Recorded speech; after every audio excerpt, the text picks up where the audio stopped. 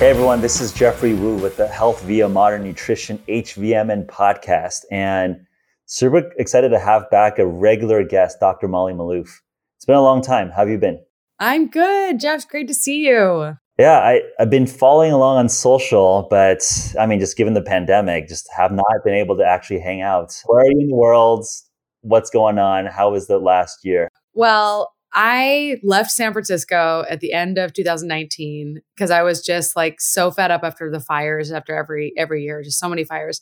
And there was also fires in LA at the time. And I was just like, I can't do any more of this. I need a break from California. So I went on a sabbatical and went to Maui, ended up working on a book proposal. And I, was like really healthy while I was there and I was really happy. And then I saw this pandemic was starting and I was like, that's really weird. I was just thinking that we were overdue for a pandemic.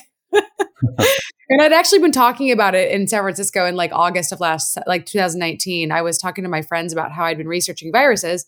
And I was like, it's really weird. We haven't seen a pandemic in a while. It's been like a while. And I wouldn't be surprised if we had a plague next. And they were like, oh, just don't say that. So when it happened, I was like, I really didn't want to believe it. I was kind of sad because I was like, oh, this is not good. Like, this is a crazy time. And so I ended up quarantining in LA and then going and spending a lot of my time during the pandemic with my family amongst a few of our homes that we have in different states. And like, to be honest with you, it's one of the most productive years of my life. I had like so much good came of it for me, but I'm very fortunate, I guess. And a lot of women have families and kids. I'm still single and I don't have any children. So I had a bit of an advantage, I guess. But I have to say, it's been really sad to see how the pandemic's affected a lot of women. So I definitely, for the women out there, I'm hearing you. And I'm just like, I want to respect the fact that like, even though I am talking about some of my own success, I know a lot of women have really, really struggled. It wasn't an easy year for me. I mean, I definitely had my own issues come up. It was certainly a challenging year, and health is the ability to adapt and self-manage in adversity. And I think I did a pretty decent job at maintaining my health in the midst of a pandemic, but it wasn't the easiest thing to do because I was in the Midwest for a lot of it. And I got this totally new realization of how spoiled I was living in California and how much harder it is to be healthy in different states that don't have the same kind of access to food that we do on the coasts. So it brought me a lot of knowledge. I learned a ton. And I've actually been working on a book since I got a book deal with Harper Wave. Okay. So the book proposal that I was working on a year ago, I'm selling a year later. And so I'm stoked to finish writing that. And then during the pandemic, I got really interested in the psychedelic revolution because I'd been studying psychedelics for a long time, like since my early 20s. So I started a podcast on the app Clubhouse called the Psychedelic News Hour with Dave Rabin, who's another doctor. And then just joined this group called Audio Collective, which is a group of like influencers on Clubhouse. And there's all sorts of cool activities going on in that space. So audio has been a bigger interest of mine too.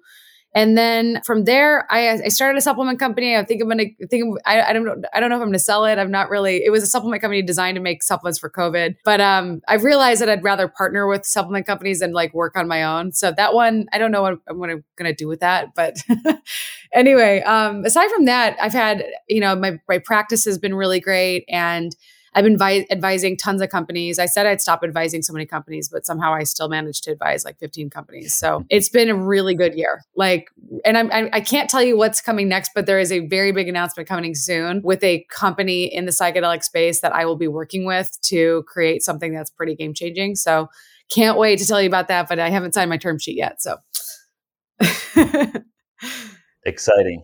Yeah, no, I mean, I think that's one thing that has been interesting on our podcast as well. We've had Dennis McKenna and Brian Murarescu, who wrote Brian's a super amazing, fascinating book about the history and the potential connection with some of the Aleutian and Greek mythology with psychedelics. So definitely, just like if you're a curious human and you're interested in human performance, I think it'd be very incurious not to like at least dive into the psychedelic realm, just given also just the therapeutic potential, right? There's like legit clinical research coming out of Johns Hopkins where these are very beneficial for certain indications. So I'm very hopeful that some of this stuff, as it gets more proven out, becomes decriminalized and gets legalized. I mean, I think that hopefully is a path that our society can go on. Well, amongst the many things that I was doing, I did develop a very lengthy sublingual ketamine protocol and started using it with clients during the pandemic. And I was amazed at how much it helped people cope with the chaos. Like it's a weekly protocol and it's 3 months long, and it's just unbelievable what you can do with just switch. It's almost like it flips a switch back on in your brain, and it can make you feel like everything's going to be okay. And I think that feeling a lot of people have forgotten because they've been so stressed so consistently. And so I am a big believer that there's definitely, you can have a healthy relationship with psychedelics that's productive. And when combined with therapy, you get the most amazing results with people. Like I've had suicidal patients like completely turn their life around. I've had people who are no longer depressed. I've had people who've like managed to like really come out of burnout, really bad burnout. And so there's a lot more to the story than just depression and anxiety. There's like, I really believe that psychedelics are going to have a role in enhancing human potential and really helping people reach their full potential. So it's like, you know, even the military is interested in this. Like I read a paper written by a Marine that was about, it may have been a Marine or Special Forces. It was about how they think that they should be using psychedelics to enhance human performance in the military. And I'm like, well, yeah. And also everything MAPS is doing with veterans and PTSD, like we need these medicines to help people heal and also to move through some of the hardest, most difficult experiences of their lives.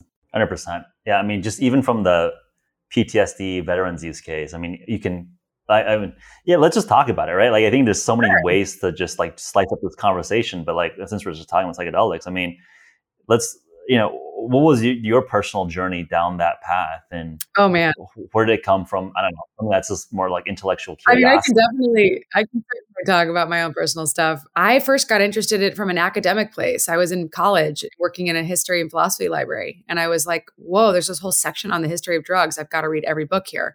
And it was pretty small. It was like this big, but I checked all these books out and I read them and I was just astonished at how little I knew about this space at the time. And I was too afraid to try the drugs because I was like, oh, I don't want to lose control.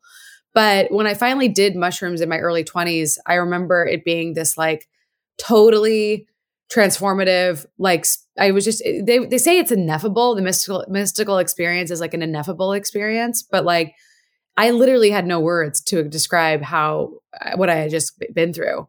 And so what I'm really optimistic about is the fact that these drugs won't always be taken at concerts and music festivals, really uncontrolled, in environments that are really unpredictable, but also through, you know, licensed doctors where you can go into a clinic and have this like beautiful experience and feel like you actually got medicine that, you know, that made you healthier and from doctors that actually cared about you. Yeah. Like, not to say that the healthcare system doesn't have those, but a lot of the times when you're in healthcare, you really feel like you have to be on guard because you don't know what they're going to be doing to you. You don't know what treatment you're going to get. It's like a lot of it's very paternalistic still.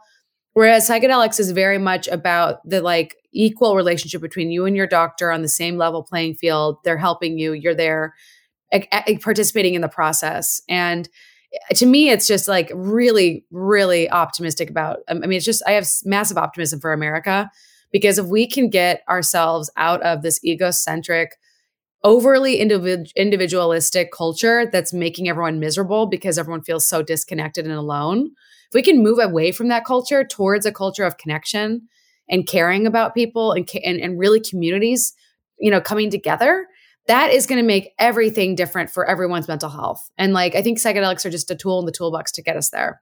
Awesome. Yeah. I mean, we've been friends for a long time now. And was there a catalyst where it went from kind of an academic interest to, hey, I mean, it sounds like you're spending a lot of personal, you know, work time, career time now, you know, implementing it. I mean, just from like going from like intermittent fasting, concierge practice, advising companies, continuous glucose monitoring, right? Like, I'm curious, was there like a catalyst of like, boom, like this is where I want to like really focus? So first off, I still use CGM with every single client. I advise Levels, this amazing company in the space. I'm still deeply passionate about metabolic health. But when I really started digging into the reasons why people were unhealthy, it was because I was always trying to ask myself, like, why are people so unhealthy in America? What is really underneath this? And I'm always trying to just peel back the layers of this onion of like, what is health about? I realized that there was just so many people who, even if you tell them, even if you show them what it happens when they eat the wrong foods, there's still this subconscious behavior happening when people are stressed, where they reach for the cookie and they eat it because they know, even though they know it's not good for them, even though they know they shouldn't eat it, there's like this subconscious behavior that's embedded in our brains and our bodies that's really largely based on our life stress and trauma that we haven't dealt with. So if you talk to, I talk to any single person I've ever talked to who struggles with obesity, there's always some story of like something that really traumatized them in their life. And it's not always, I mean, people think it's, oh, they're lazy, or this or that. But even if you watch these shows, like My 500-Pound Life or whatever, you see that each of these people, they always have some sort of serious trauma. And so I'm like, okay, so why don't we try to work on the trauma in the subconscious instead of just focusing on the data and the decision making, which almost everybody knows that they need to exercise, they need to eat right, they need to eat more vegetables, they need to have more protein. Like everybody knows this stuff, but they're not doing it. And the reason why they're not doing it is because most people are stuck in this like automatic behavior where they're so stressed out 24/7 that they don't have the capacity to make the right decisions. And I'm like, okay, so how do we get underneath into the actual core problem of this person's life?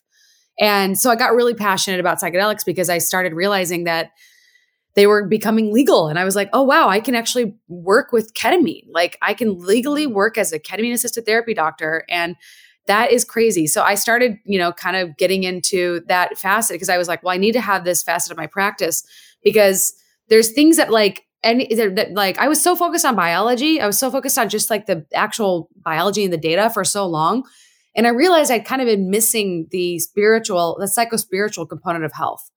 And like, whether or not you believe in God, it doesn't matter to me. I believe that if you have a sense of purpose, if you have a sense of meaning, if you have core values, if you have your own morality, like that's a spiritual part of your life. Like connecting with nature is a spiritual experience for a lot of people. So it doesn't really matter to me whether you believe in God. I think people need a sense of meaning and purpose or belief in something greater than themselves in order to make sense of life. And so that became this like aha moment. And I was like, oh shit, I should really be like caring about this stuff more. And I'd also done some soul searching myself because I had been working on a company in glucose monitoring that was funded by a large company in Japan and like we fundraised. And I ended up walking away from the opportunity because it just wasn't the right business deal for me. And I was like really frustrated because I'd worked so hard on this project and I ended up getting kind of hosed in the end with equity. And I was like, no, not another situation like this in Silicon Valley. This sucks. So I basically was like, universe, can you just give me like a taste of enlightenment? I don't want a full enlightenment yet, but like I'll have a taste of it. And then I got invited to this meditation retreat, which ended up being like the most psychedelic experience that I'd say in the top 5 most psychedelic experiences I've ever had. And I ended up doing this Vipassana style meditation just meditation, non. It was like is this just meditation?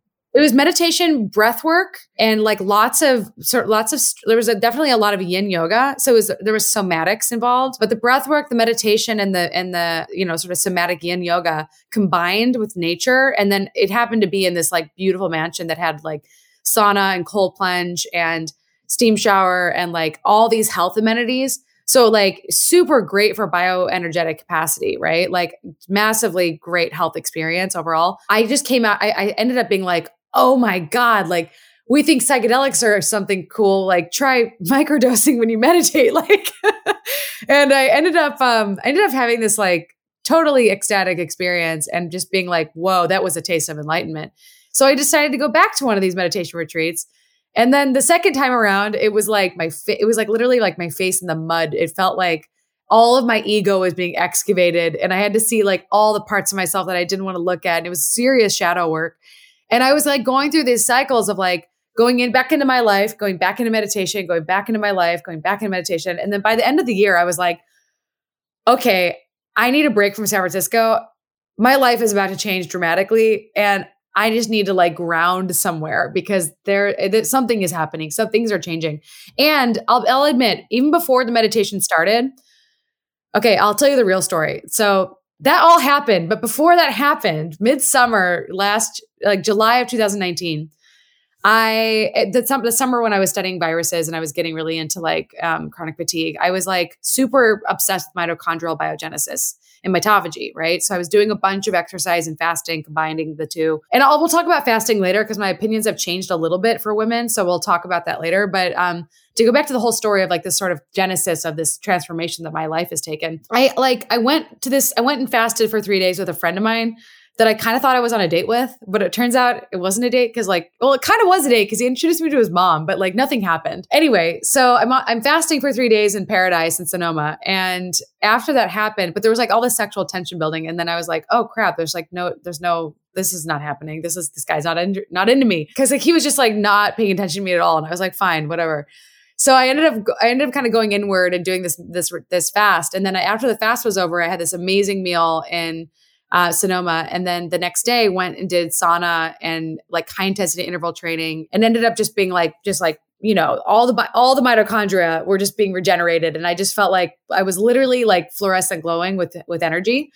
So I go to this dinner with my community and everyone's like, geez, what are you doing? I'm like, I just fasted for 3 days and then had this great meal and did all this exercise and sauna. They're like, wow, whatever you're doing, I need to do. And I'm like, look, you need to prepare for this kind of thing. 3 days of fasting is not for everybody, like unless you're kind of prepared for it. So anyway, I go back to my room that night, my apartment, and I remember laying in bed and I like totally just like started envisioning clinics where we could give people MDMA and like legally give people psychedelics. And it would be like this like, I had this like total vision of this beautiful clinic that's overlooking the ocean. And then I started having this like full body energetic experience that I can only describe as like a full body orgasm. And I was like, what is this? Because I wasn't touching myself or anything. And so I started reading about these things called like Kundalini awakenings. And I was like, oh, this is like some spiritual bullshit that I am not into because I don't have time to have my life turn upside down. And because all my hippie friends had told me about this could happen. And I was like, I don't believe in that shit. And then it happened to me. And I was like reading all these Indian texts like, oh, this happens to people in India when they meditate a lot and when they like do all this fasting. And I was like, oh shit, my life's about to change completely. So that was actually when it all started, but I kind of fought it a little bit. And so I started going to meditation retreats in order to like figure out what was going on. Cause like, honestly, ever since that moment, like, it's honestly like I've had like a lot more energy than even before. And I do a lot of stuff to optimize energy, but it's almost like I have this deep sense of knowing that I'm on this right path and that like I'm meant to be a part of this movement, you know? And so, yeah, it's that really started in 2019. And then I went to Maui, then the COVID thing hit. And then I started a company and started actually a few companies in the last year. I like incorporated everything I'm doing into separate companies. And so it's just been this like massive transformational life experience where I've learned a ton. And I realized that like my job is to basically be a leader in a brand in the space of health that really is very much like basically promoting all of the things that I talk about. Promoting metabolic health, promoting fitness, and promoting, I'm not even going to say spirituality, but in as much as I want to promote a sense of helping people find connection to themselves, to the future, to the universe, to this like idea that things are going to be better than they are today, and to their family and to the community. It's really about connection in as much like I think not everybody's really ready for spirituality per se, but I think we're all looking for more meaning in our lives. And so this brand that I'm building, Dr. Molly, is like really about that. And it just so happens that I'm going to be working with psychedelics as well as metabolism, you know? So that's the story. It's a crazy story. I mean, yeah, it's a very engrossing story. It's fascinating. I mean, and I think I'm just like reflecting on like I would say a lot of people, especially folks that go into Silicon Valley, go into tech, I think they're very commercial, capitalist, like, hey, let's be serious. Let's be very science and data driven. Let's make things of value. Yeah. And I see myself, and what I appreciate as I've evolved and matured and grown is that 100% things you're talking about, like community, working with good people and really figuring out kind of the underlying purpose of why you're even like working so hard. And I feel like if you actually find some purpose that you feel very aligned with in terms of what you're doing, like work doesn't feel like work. Exactly. Right? And in some sense, like I feel like what you're describing, like you found like a mission where it's like fun, productive. You're really like self-actualizing through your work, but it's not like, Yeah. hey, I'm clocking in 9 to 5. And how do we unlock that for everyone? Right. Like, Yeah. I think that's would be like transformational in terms of society, because I feel like you've had to go through a lot of, I mean, like challenges and struggle and soul searching to like think through and meditate and like figure out what that was.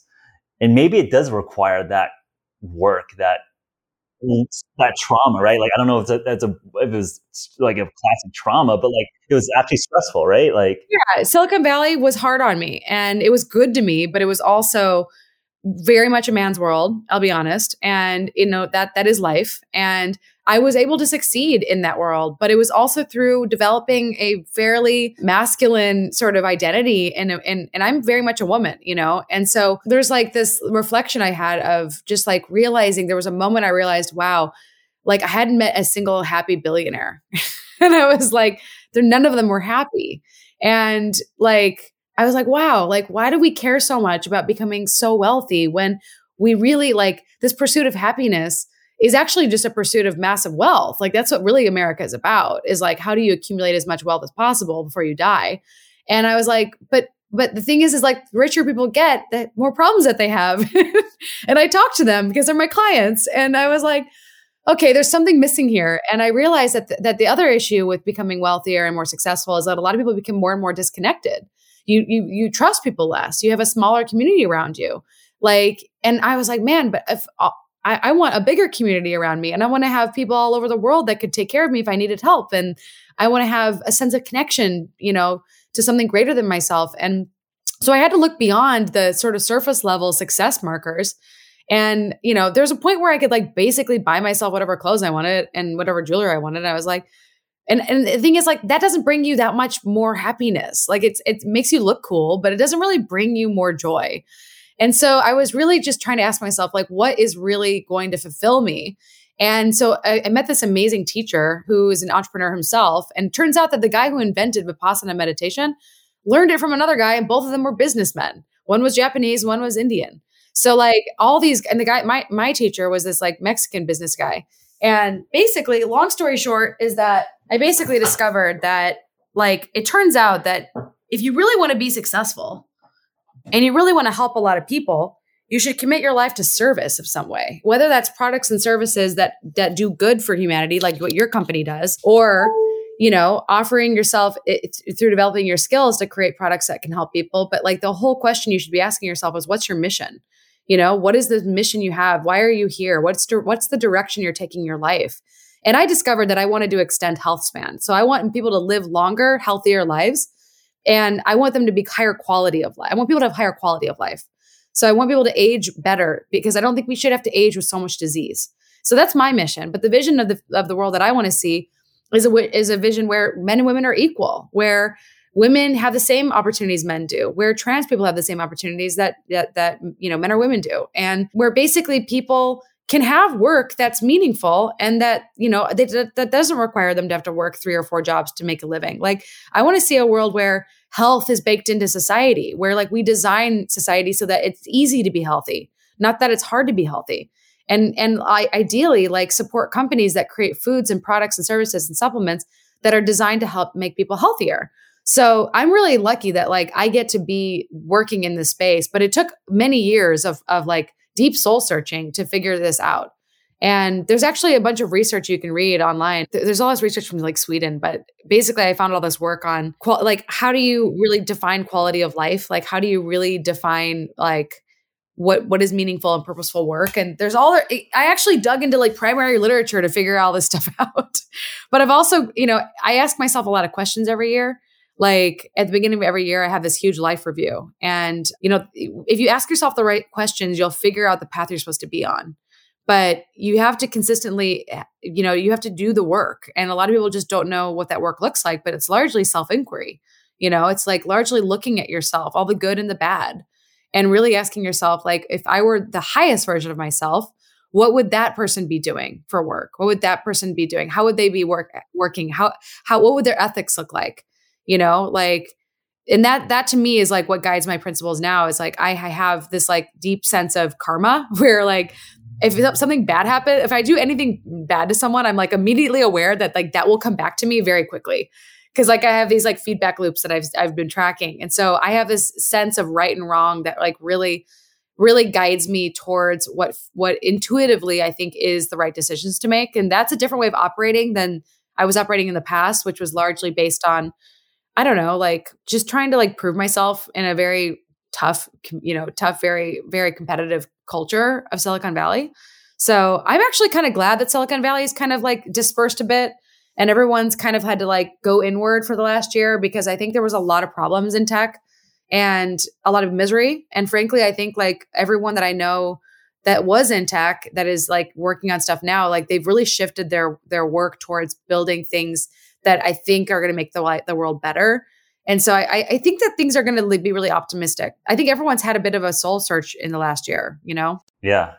I mean, there's a lot to unpack that I want to reflect and throw back at you. But one thing to start with is your self-inquiry and your self-awareness. And I feel like most people are scared to really ask themselves the tough questions. Yeah. And I think maybe I don't know what it is that you have or that I may have or some folks that seem really self-aware have, but when you just press people, like, what do you sincerely want? Right? Like, I don't think they have a really good answer. I don't think they have a sincerity around their goals. It's very like surface level, like, oh, I want to like make money. Yeah. I want like a prestigious job. And that's not good enough. And no, not. It's not, because it's very brittle. It's like external validation, not something internal, intrinsic. Were you always very open to self-critique, self-analysis? Was that a skill you learned over time? It seems like some people, I don't know why some people seem to be very open to it and some people seem very resistant to it. I'm curious, in your practice, do you see some patterns there, or can you get people to really open up and say, hey, like, I'm going to like look at myself in its raw, brutal form and think about like what I want and where I want to go? Well, to be honest with you, I was definitely a pain in the ass for most of my life in academics, because I was always asking questions to my superiors and like challenging people. So like the thing is that I also got challenged by doing that. And like, I definitely had I butted heads a lot in my sort of like academic career with my attendings and my, just as I became an adult, I definitely wasn't always easy to deal with. I'll be honest with you. So because of that, I regularly got in trouble for something. Usually, like when I was a kid, I was always in trouble for something. And usually I didn't realize it was something you could get into trouble for. I was like, well, I didn't realize that was a problem. So I think because I've like had to be fairly well disciplined throughout my life and I've made plenty of mistakes, I've had to look at myself a little bit differently. I certainly always had the like apologize after attitude for a lot of things. Yeah, I'd say that like there was definitely when I was leaving my residency and I was like, didn't know what I was going to do for a job. I had to really look at myself. And then I would say that it was when I started working for myself and realizing like that, like when things wouldn't work, I would ask myself why. And then I would have to like really look at myself. Oh yeah, that was your fault. Like, like, so I had to take a lot of ownership and responsibility for my mistakes, I'd say. And I think that the thing is most people are not responsible, like really, really deeply responsible for all their decisions. They kind of want someone else to make them for them. And so if you want to be like, first off, like if you're going to be an entrepreneur, like you have to become really responsible for all of your mistakes. And you have to be like this extreme ownership, by Jocko Willink, like that book is really like life-changing, because when I started really adopting that kind of mindset, I think something really shifted in me. And I actually got that book from an ex-boyfriend and he was like, dude, read this book. This is going to change your life. And that did make a big difference, is like shifting the mindset of like, it's someone else's problem that they caused me to like, I literally create all of my problems myself and no one else causes my problems but me. Like that is like a very different attitude to have. And in doing so, like this sort of like self-inquiry stuff, like it started very external, to be honest with you. It started with external goals that I had. It started with like, what do I want to accomplish? Who do I want to be? Who do I want to hang out with? And then it became much more internal as I started realizing that like the more I would achieve, I didn't get more satisfaction. It was like, oh yeah, I did that thing and like, oh wow, like I'm not happier, weird. So when I realized like all the external success like wasn't really bringing me more joy, I was like, well, there's some things missing here. So what internally do I want? So I talked to one of my friends who's this amazing spiritual woman, and she was just like, maybe you should ask yourself not what job you want, but like how do you want to feel when you're in that job? And I was like, oh, how do I want to feel? I never ask myself how I want to feel. And like, I'm a thinker, so I don't think about how I feel, but I having to really develop the felt sense of like, oh, like I'm aiming to feel a certain way as I do this kind of job. Like that is something I try to return to as well. And like what I like to feel freedom, to be honest with you. And so I don't like working for a lot of other people. I like to work in partnership with companies, but I don't like to work for people. Like I like freedom. I really feel good when I'm in roles that give me autonomy and freedom. So I'd say that like when I sat down and asked myself what my core values were, that really made a big difference too. Is like, if you don't know your core values, then you don't really know what's guiding your decisions, you know? And like, I remember reading Ray Dalio's Principles, but before it was actually a book, it was like, I put it in a binder and I was like, a PDF. I was like, it was like a yeah, PDF, I had a PDF printed out. around. I had that binder, man, and I highlighted that book and I was like, I need principles too, you know? So I looked at other people who had the ways of living that I could learn from. And so I did a lot of that, like collecting. So I collected these questionnaires, right? And so I would basically create, you know, I think everybody should know their mission. Everyone should know what vision of the future they would like to see that their mission would help accomplish. Because ideally, collectively, we should all be creating a better world, right? Our goal should be not to be just living for ourselves, but to create a better future for everybody around us, because that would make the world much, much happier to live in. And so like think about the world in terms of like, what do you want to see? And then ask yourself, like, if I were to try to create, like, what small role could I play in making the world that way? And like, what could you see yourself doing every day that wouldn't feel like work, you know? And to be honest with you, like my medical practice, it definitely feels like work, but it definitely doesn't feel like the kind of work that it used to feel like when I was in the hospital. Like totally different experience, like way different quality of life.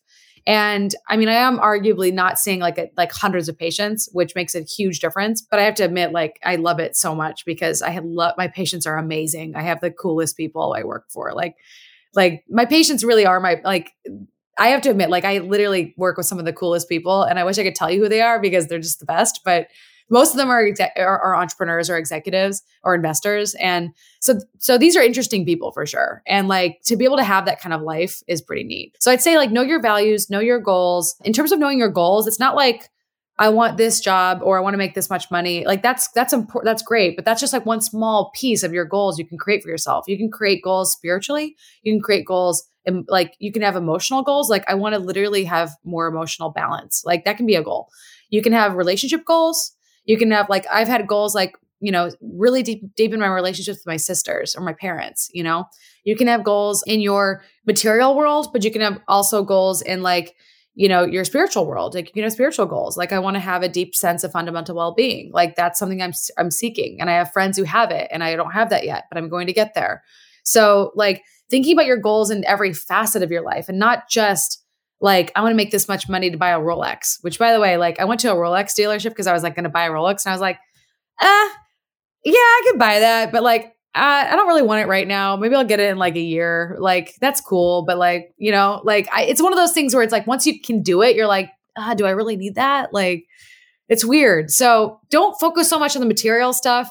Like, unless it's like, I want to live in a place that has nature around it, you know, like I'm looking for an apartment that has lots of space in the middle of LA. That's not easy to find, but I think I found it and hopefully I get it, but we'll see. I'd say like here's the thing also I'm going to add.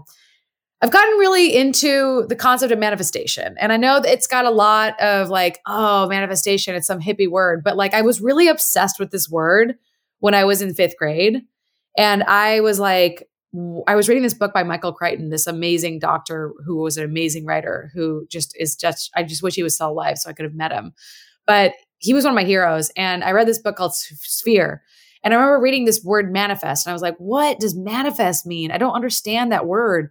And then I realized that like manifestation is literally the way of taking a visualized idea, a concrete, clear idea, and bringing it into reality. Right? Like that is a practice that I do regularly. Every 2 weeks, I have intentions that I set with the cycles of the moon where I like bring in things or I remove things from my life. And I keep track of my goals that way.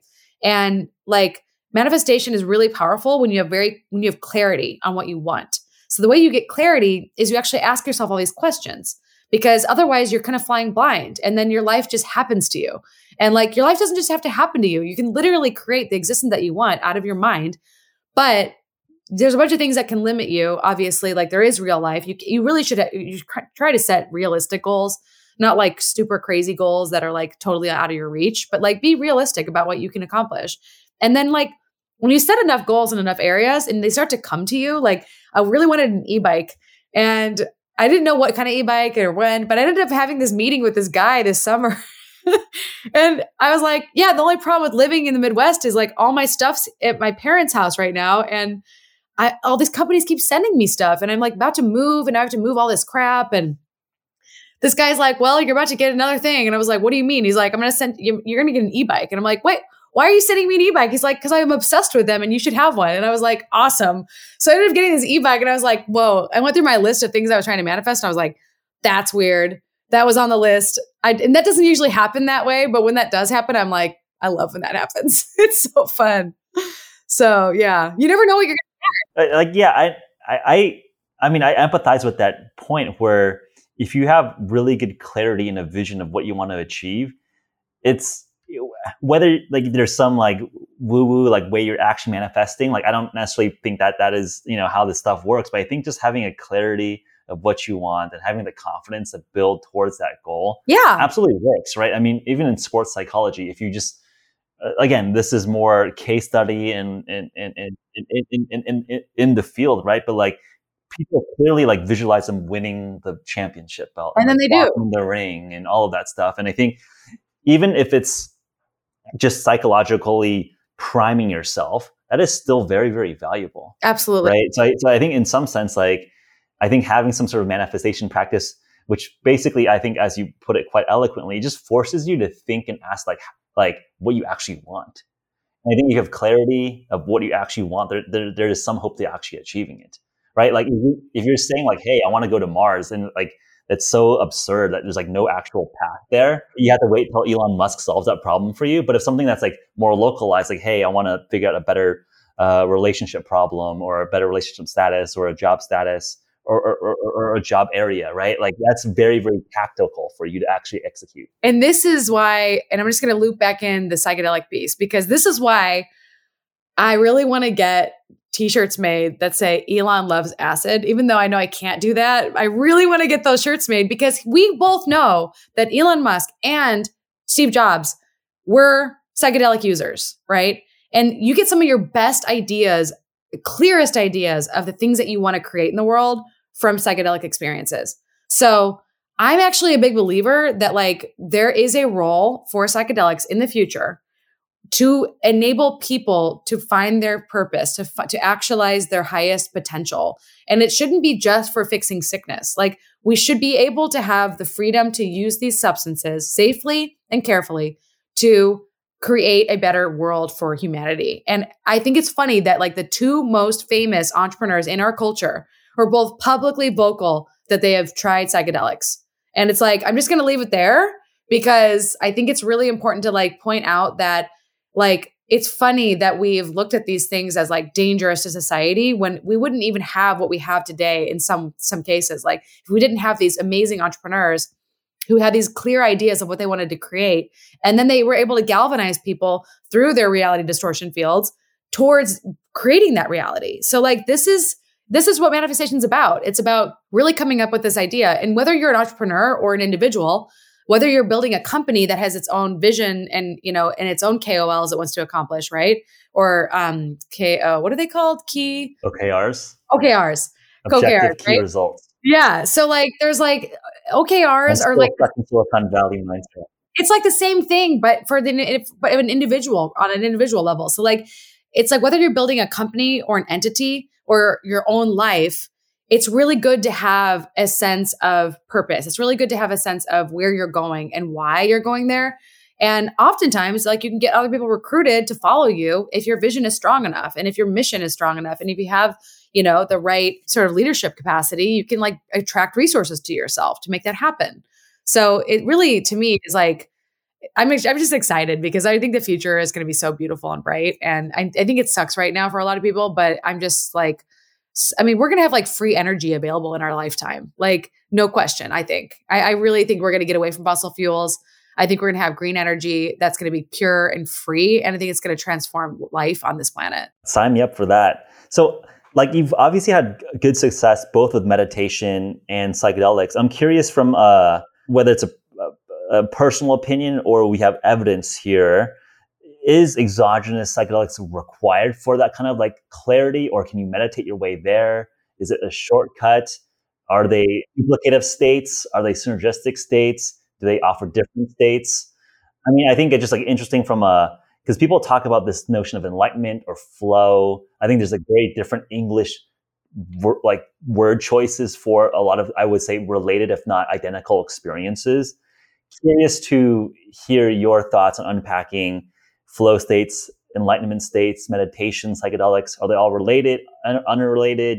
How do you structure this? I think they're all very much interrelated for sure. So, like when I think about flow, I think about like being actively involved in something that I'm doing, right? Whereas when I think of meditation, I actually think about like this very much inward orientation, right? When I think about flow, I don't really think about closing my eyes and being alone, right? I think about like skiing or like having like an amazing podcast with somebody that I'm like just on a roll with. But I think that like, what we're learning is that we're actually developing tons and tons of tools to be able to actually identify what's going on in the brain. So like, for example, I don't know if you've ever heard of this thing called orgasmic meditation, but they studied women with fMRI while they were doing this type of meditation. And they found it to be remarkably similar to like the second lowest dose of psilocybin given to people during the most recent trials. And so I was like, okay, so that's interesting, right? Like this is a type of meditation that involves sexual stimulation and it brings you to a similar mind state that the drug itself does, but not as high of a dose. So having done a ton of meditation in the last year, I have to say that definitely like psychedelics and meditation are different in that like you can absolutely hallucinate when you're meditating. Like I've done at least 10 different kinds of meditation in my life. And there are actually types of meditation that are designed to actually they're actually designed for you to do like a bit of time travel. Like you can literally travel through your brain and like see phases of your life. Like you can literally, like I walked into a bedroom, like I literally walked into like a closet of the basement of my grandmother that like had all these clothes. And I was like walking through the clothes in this meditation. It was a very crystal clear, very hallucinogenic experience, totally drug-free. So that's from this very rare, very quiet school in Berkeley called Clair Vision Institute. If anyone wants to learn about the inner space technique, super hippie stuff that like, I was like, what is this stuff? I didn't expect this. But I went to one of those meditation retreats and I had like at least 9 years of therapy in 9 days. It was crazy. So you can get the thing I think they all have in common is that like meditation and psychedelics and flow states, like they're all transformations of your consciousness. And they're all moving you away from this default programming of like the conscious experience of being actively involved in your life and like moving you into a different way of your brain working. So they're all useful, right? They're all beneficial in different ways. Like, flow states can enhance performance, can bring you more joy and satisfaction in your job. Meditation can deeply help you manage intensely challenging emotions and really widen that space between perception and reaction. And psychedelics can do all sorts of stuff. They can reprogram your brain with PTSD. They can help you heal from trauma. They can help you create, they can help you come up with massively cool ideas for things that you want to do in your life. There's all sorts of stuff that these things can do, but the thing they all have in common is they transform your consciousness. So the cool thing I learned from meditating really hard for like 10 days is that when you start to really move away from like this inner voice that's constantly talking and you actually let your brain completely go silent, some really magical stuff can happen. And you can achieve what's called a state of samadhi, which they talk about in religious texts. And it's literally like, it's like the most beautiful, just like literally like most beautiful mystical experience you can imagine where you like, it's pure nirvana. Like you're literally like, it's just, I can't even barely describe how beautiful it is. It's just so amazing. And it's like very fleeting, right? This thing doesn't last forever, but it takes a lot of work to get there. Now, I've also experienced, if you read about things like 5-MeO-DMT, you can basically hit that exact experience without having to do 10 days of meditation. Now, Not everybody actually has that. You can't predict it. Some people have the most frightening experience of their lives when they do 5-MeO DMT. So I really wouldn't recommend going out and just trying it, because it's easily the most potent psychedelic known to man, and it could really screw you up if you're not prepared. So caveat, disclaimer, don't go drop a bunch of drugs that you don't know about. But that being said, 5-MeO is like this nirvana type experience where you're just like absolutely like it's like staring at the face of God and infinite intelligence and beauty. It's so awe-inspiring that you can barely handle it. Like that is an insane experience to have. You should not do that alone. You should definitely not go do that right now, because it can really, like, I know people who've had like, here's one thing they all have in common too, by the way. You can definitely have a psychotic break with psychedelics and meditation, alone or together. Like transformation of consciousness can, in people who are unstable to begin with or predisposed for psychosis, it can unlock an unfortunate reality, which is that some people don't regain their grounding. So this is why I'm like such a vocal advocate for education on psychedelics, because I want people to not just like, oh, I heard Dr. Molly talk about psychedelics on a podcast, I should go try them. No, I want you to go read a bunch of books on them. I want you to go talk to a bunch of people. I want you to do your homework. I want you to like really know what you're doing. And I want you to ideally like be incredibly careful and safe before you hurt yourself, because you can actually change your entire brain's functioning. So it's a really amazing tool, these things, but they are also very much, they're powerful. And they can, when you transform your consciousness, you got to make sure that you going into that state, like they're not specific, they're very much non-specific amplifiers, psychedelics are.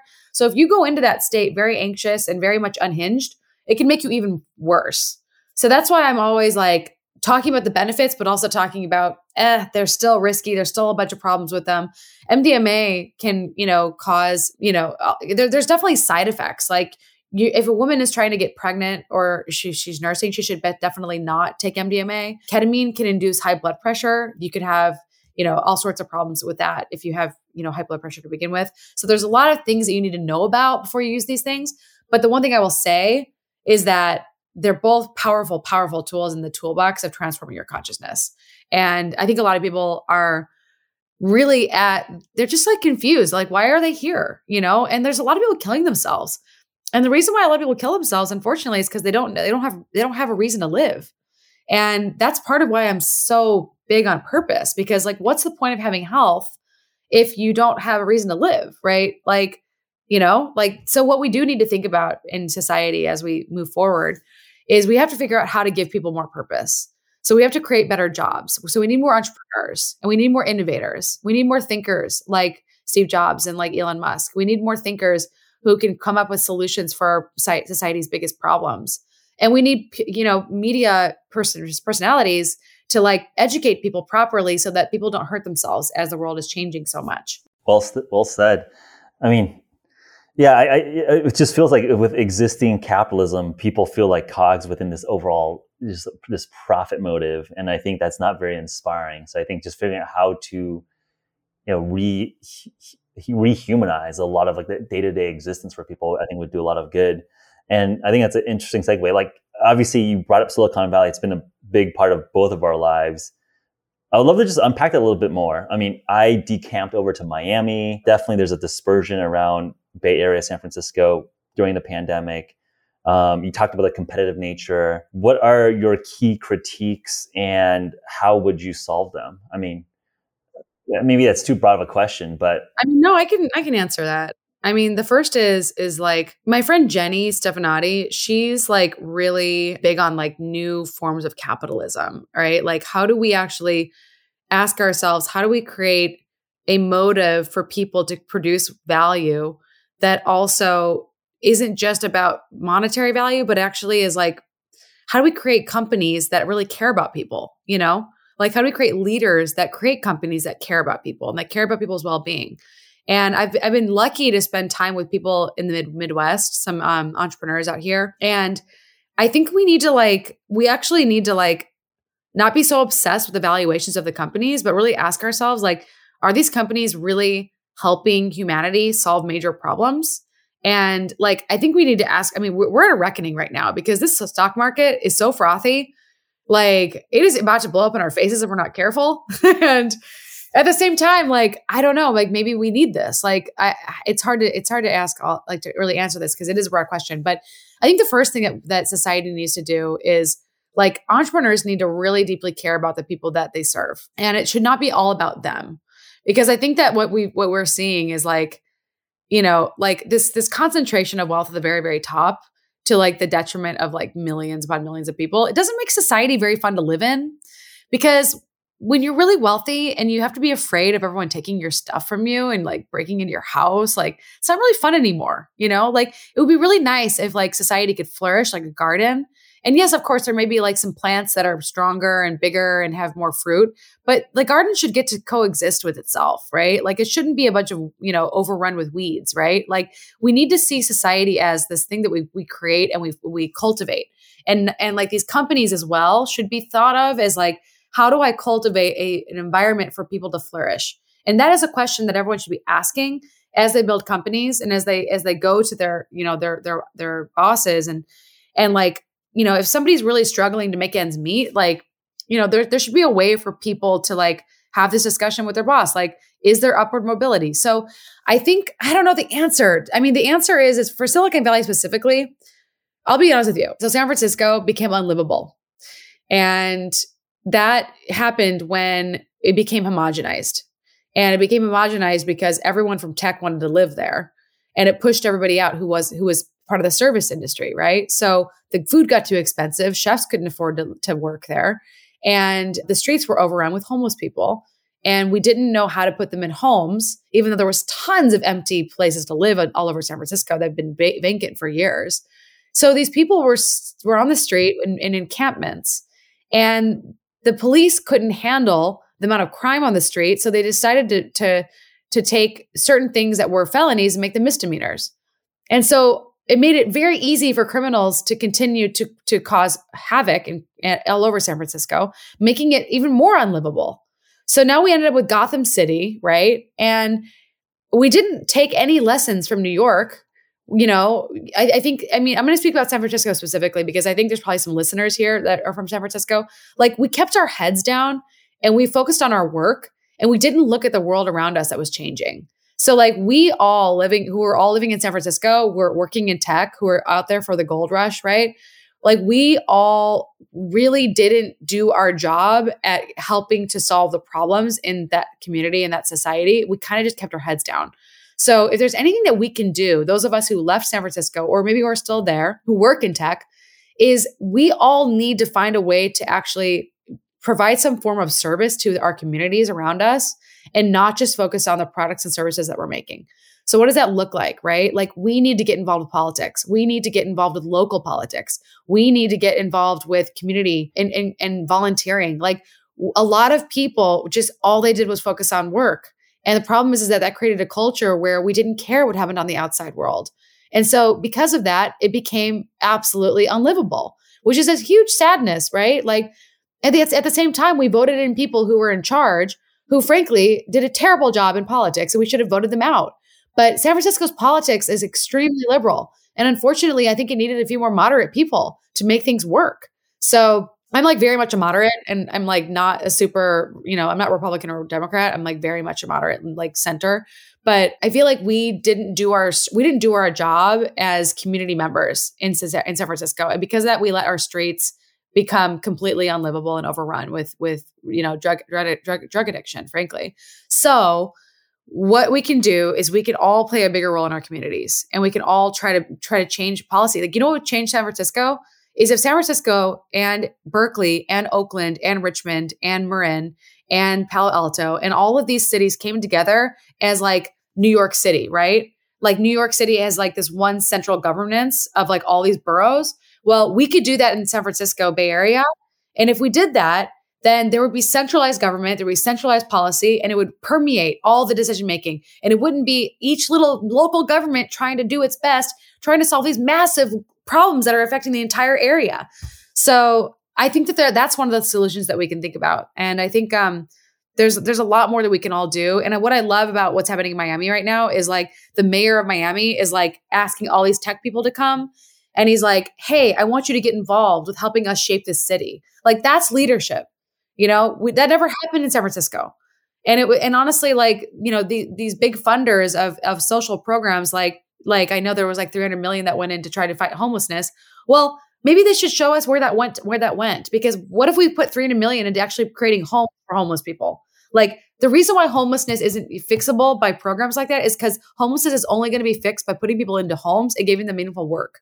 Without meaningful work and a home, you're not going to succeed at fixing homelessness. So anyway, I'm off my soapbox, but that's the answer. Again, I think a very solid diagnosis. I mean, I think this is a conversation that I think all of us in San Francisco, or used to be in San Francisco, have had in our private, living rooms. And like, you cannot vocalize this because of the homogeneity and like the very, very left government, right? Like, and I think now that, like, I think SF is broken. I oh my think, God, when they're trying to take Lincoln off of like science, like Lincoln, like, he fought for the slaves. Like, why are you trying to take his name off of buildings? Like, what the hell, Francisco? Like, what the hell? Yeah, that's like one like headline out of The Onion. And then I think it's like at a point where they're criticizing billionaires for like donating money for hospitals and I know. summer programs. Give me a break. Or it's so broken now. Yeah. It's honestly like, I don't know if LA is any better. I'm going to go find out, but I do worry about this, my safety in these big cities. And it's like, part of me is like, oh man, like how much longer can I last in this kind of environment where I don't feel safe walking around? And like, that generalized unsafety in the streets is actually bad for human health. And it actually like your brain has to be on alarm state. It has to be like, unless it's sent the signals that it's safe, it thinks that there's something always dangerous. So the moment you walk outside in San Francisco, you don't know if someone's going to attack you. And like, I remember reading about this guy who like had a restaurant in San Francisco. That's the truth. And that is the truth. Yeah. And I think people like dismiss it or just like say, no, you're just BSing. That is honestly the truth. Like, you are on edge. And I think if people that like don't believe it should just walk around San Francisco right now. Like, everyone that has lived there has a horror story that's happened to themselves or a friend. I know women who've been attacked. I know like people who've been mugged. I know people who've had, I know a guy who got literally like, he got like knifed. Like I know a guy who got bit like by a homeless guy. Like, what the hell? That is like a zombie. Yeah. That's a zombie apocalypse. And it doesn't have to be this way, but we have a problem. And like, it's not just us. I mean, look at Texas and the border. I mean, like, there's a lot of problems all over the world, right? So the real answer, to be honest with you, is like education. The more we can educate everyone in the world, the better off humanity will be, because we'll stop overproducing people and we'll stop overpopulating the world. But we do need to make more Americans, because we're running out of Americans. And I think going back to the point, also the community aspect as well, right? I think there's so many factions that don't even care, they hate each other. And I think what Mayor Francis, he didn't, like, I was able to sit down with them and have a conversation, and he just like wants to help and is very welcoming. And it's like, even that very small gesture of like a politician just trying to like make a community, I think is very, very meaningful, because like, he's attracting people that want to be a part of a community and want to contribute back in the ecosystem, where it felt like people were disincentivized to actually contribute into the neighborhood or the community. Where in other jurisdictions, people are like, yes, like, come build with us, make our entire town better, make our entire city better. So that's like a positive catalyst and and I think like that optimism versus, I think, a very pessimistic mindset that's happening in some of our previous homes. I know. I mean, yeah, it's tough, but the cool thing is that he's a pretty young mayor, right? Like, he doesn't look very old. Like, he looks pretty young. So I think he has young children. So yeah, he's probably in his 40s. So the good news is that our generation is soon going to be in charge. And that means we get to make the rules. That means we get to change the laws. That means we get to be the ones running for office. That means we get to be the ones kicking out these, no offense, a lot of these asshole politicians that are just like, really, they got to go. And everyone agrees with you. Everyone's nodding. I know, right? It's like it's up to us next. And what I'm trying to figure out is, how do we get the Gen Z off the ledge? Because so many of these Gen Z are like really, really miserable, because they're like, the world's more competitive than ever. They're more stressed out than ever. They're all anxious. They're all on their phones too much. Like, we do need to figure out how to, like, we need to bring more leadership into the media that like communicates to young people, like, it's going to be okay. Like, everything's going to get better. We're going to be part of this solution, and the world can be a different place for us and for our kids. 100%. So let me just do a hard pivot on the conversation. I do want to cover fasting. I think that's like a big, obviously you're, an experienced practitioner, clinician that potentially prescribes it or monitors it. And you mentioned that your views have evolved over time, especially as it relates to women. And I think it's like a very common topic and FAQ that we get asked all the time as well, because there's obviously very different baselines and goals with men and women and other metabolic health statuses and goals. So I made this sort of decision to try fasting out when I was dating this guy who was obsessed with fasting. And I was like, cool, I'm going to like learn about fasting. And I got kind of into it. Right. But then I realized it was like, I spent about a year really digging into fasting. And honestly, I have to say that I think fasting did do a lot of good for my health. But at the same time, I noticed that fasting, when my stress levels started to really rise and I knew my life was changing a lot, I started to notice like, oh, wow, I'm not really able to fast as much. And it's like, I can't fast as long. And I started to realize, so I started digging into the research on women's health and women's brains.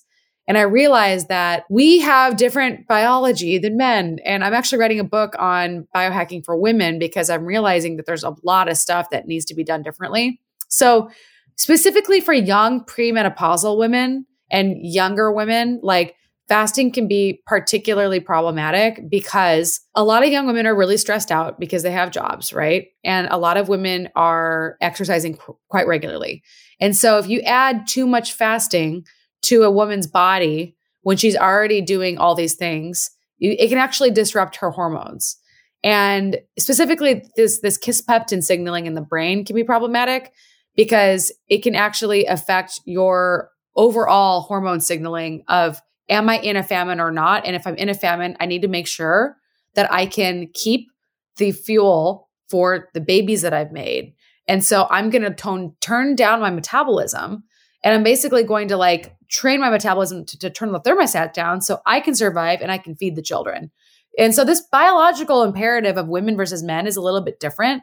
And so men can get shredded when they fast. And so can women, by the way. Women can certainly lose weight while fasting. And I have a lot of friends who fast that are women.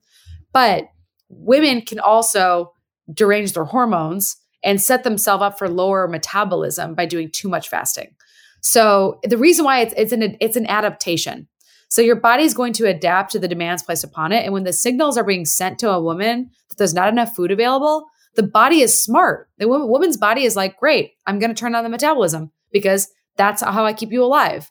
And the problem is that now a woman can only eat like 1,200 calories a day and she has thyroid dysfunction and she has, cortisol dysfunction. And it's like the same thing that a man can do, a woman cannot always do. And so really I myself was like listening to this friend of mine who like wasn't an expert, who was definitely a man, definitely that didn't go to medical school. And I was like, well, I think that women and men have different reactions to fasting. And he was like, oh, I don't buy that, And I was like, but I think that they do. And so I just kind of realized that like by reading a bunch of other people's work, like this woman, Stacey Sims, has this great book called Roar. You should have her on your podcast. She's awesome. Young, training, athletic women are more likely to lose their period if they add too much metabolic flexibility inducing things like fasting and ketosis. So women just have to be a little bit more careful with the intensity of their dietary shifts so that they don't send these signals that either they're exercising too much, there's not enough carbs available in the environment, or they're like, there's not enough food available in the environment. So this is why I've changed things a little bit for younger women. It's easier for women when they become postmenopausal. It's like game over. You can totally do a lot more with fasting because your body is more like a man's, because your hormones are a lot more like a man's. But when you're young and you're fertile, you got to be really careful because you're kind of like, your garden, you want to grow the garden and you want to reproduce. So you want to make sure you be really careful with your hormones. You don't want to overstress yourself. You don't want to overtrain yourself. You don't want to overfast yourself because you got to make sure that your brain thinks that there's enough food available. Yep. It makes a lot of sense. It's quite intuitive. And I think you describe it really well for fasting is and a stressor, which triggers adaptation, which for training purposes is like very, very beneficial. But if you just have too much stress stacked on top of each other, you break. So watch out for overly stressing out your body, right? Like I think sometimes when people go into biohacking, they get super gung-ho. They're going to fast, eat keto, train and manage a super stressful job all at once. That's a lot of stress. You're going to break yourself. Exactly. So you have to think about your cup and like, are you filling this cup? Is it full? Like maybe when for example, like exercise and fasting do a lot of the same things. So when you're exercising, you may not need to fast as much. Like I tend to do longer fasts on days where I'm not exercising. And I feel like people don't realize that you get a lot of the same actual molecular benefits from fasting as you do with exercise. So I used to be doing like a 3-day fast and go to like yoga class. And I would be like so drained afterwards. And I was like, wow, maybe I was overdoing it a little tad, you know? And so I'm really just now about much more balance for women, and especially athletic women who are training. It's a little bit different if you're sedentary. So basically, women who are sedentary are like not really getting the benefits of exercise. So fasting can be a really good thing to fill you in with that, like basically replace that option. So my friends who are like really into fasting that are women, they don't exercise at all. They're sedentary all day long. And like that's their hormetic stressor. So I would say just be much more careful if you're exercising. So when I was doing a lot of fasting and then I actually added too much exercise, this is like 2019 springtime, and then I was going through all this business stress. That's when my body was just like, oh no, you can't do this much fasting. Like your body just says no. And I had to listen to it. So now I'm in this like much, much better place, but it's like, I've had to like accept the fact, and frankly, through my own mistakes, realize that like, you know, you can't do it all at the same time. But I do think you can do all of them. You just can't do them necessarily all at the same time. Yeah. I mean, that's also like very similar to how I've intuitively practiced my own intermittent fasting now, where it's like, yeah, if you're working out, you need to refuel and fuel those exercise. And same, if I am just working, I can fast much longer. It's almost very natural to just like power through meals that I don't need to fuel on. So in some sense, I think that is the whole goal with fasting, is to try to reset a baseline. I think where most of Americans have been is, 75% metabolically or overweight, obese, metabolically dysfunctional. Fasting is like a reasonable tool to get you to a better baseline. But once you're like reasonably healthy and have your stuff together, right?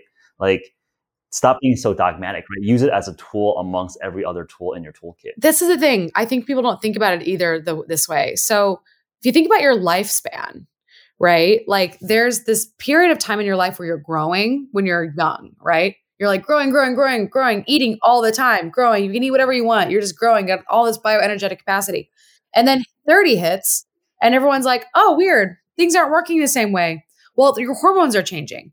And so when your hormones change, you have to accommodate, right? So as your body is naturally declining in thyroid hormone as you get older, your metabolism is going to naturally drift down. You're not going to be able to eat as much as you ate when you were younger. This is an adaptive response to the demands of the fact that your body is trying to keep you alive, right? So the thing is like, what I've learned is that like, if you want to turn down your metabolic rate, you can fast more. But if you want to turn up your metabolic rate, you can eat more, right? Like, so bodybuilders are obsessed with eating all the time because they're trying to build all this muscle. But I don't think that that's necessarily good long-term to be like obsessed with eating like 6 meals a day, every day for years on end. You've got to think about your body as this thing that you're maintaining. There's like a house. You're going to come in and you do renovations. And maybe you're going to do like a 3-month period of intense muscle building. But then you also don't want to be in this state of like anabolism forever. You don't want to be in this massive anabolic mTOR stimulus state constantly. You want to keep this balancing act when you're older between, building up your body and building up that muscle and then kind of pruning away all the garbage, taking all the garbage out of the cells through fasting. So it's about this balance. And I don't think anyone's really cracked this perfectly, but I think that like, if you just look at life itself, like, you want to maintain your body as you get older. You want to maintain your structure. And you do that by doing repairs. And you also do that by making sure that you come in and you maintain things, like you build your muscle back up, right? Like, so building muscle as we get older is really important, but also taking out the garbage of our cells, inducing autophagy, like doing things that we know are going to aid in cellular housekeeping, like ketosis and autophagy. These are things that we can cycle. We don't have to do them all the time, but we can do them as ways to increase our fitness and our resilience and our adaptive capacity. I'm just nodding along. I mean, yeah, I agree with everything you just said. So let's look forward. So it sounds like a lot of projects that are in the queue are about to come out. So what can you tease, and like what's on the roadmap for 2021? I was thinking about psychedelics, and I was thinking about how most people are looking at indications that are very obvious, right? Like depression, anxiety, end of life anxiety, PTSD, opioid abuse, all those things. And I was like, but what are people not looking at? And I was like, women's health issues. So I am partnering with a pharmaceutical company to do some development around indications for women, because I think women are really underserved in this area, and I think it's just something that they should be paid attention to as well. So we're going to talk about it more when I can tell you more. Yeah, no, let's have you back on, because I feel like we could have another hour and a half going. So let's stop it here. Yeah, just a really fun, wide-ranging conversation. I think clearly a very fruitful, productive journey. I mean, through the career, but especially over the last year and a half. So it's really cool to watch you grow and evolve and solve bigger and more badass problems. Let me know when you're in Miami. Let's oh my gosh, totally. Let's actually be able to hang out in person. Yeah. And I hear you're starting a fund with this guy, Jake. Yeah, we can talk about that too. I think he is another one of those people that is underestimated there. So we'll talk about that as well. Yeah, totally. Well, I'm advising a few funds right now, so we can chat more about that. So and cool. There's some really cool stuff. All right. Awesome. Thanks so much, Molly. Take care. Thank you so much. Have a wonderful day.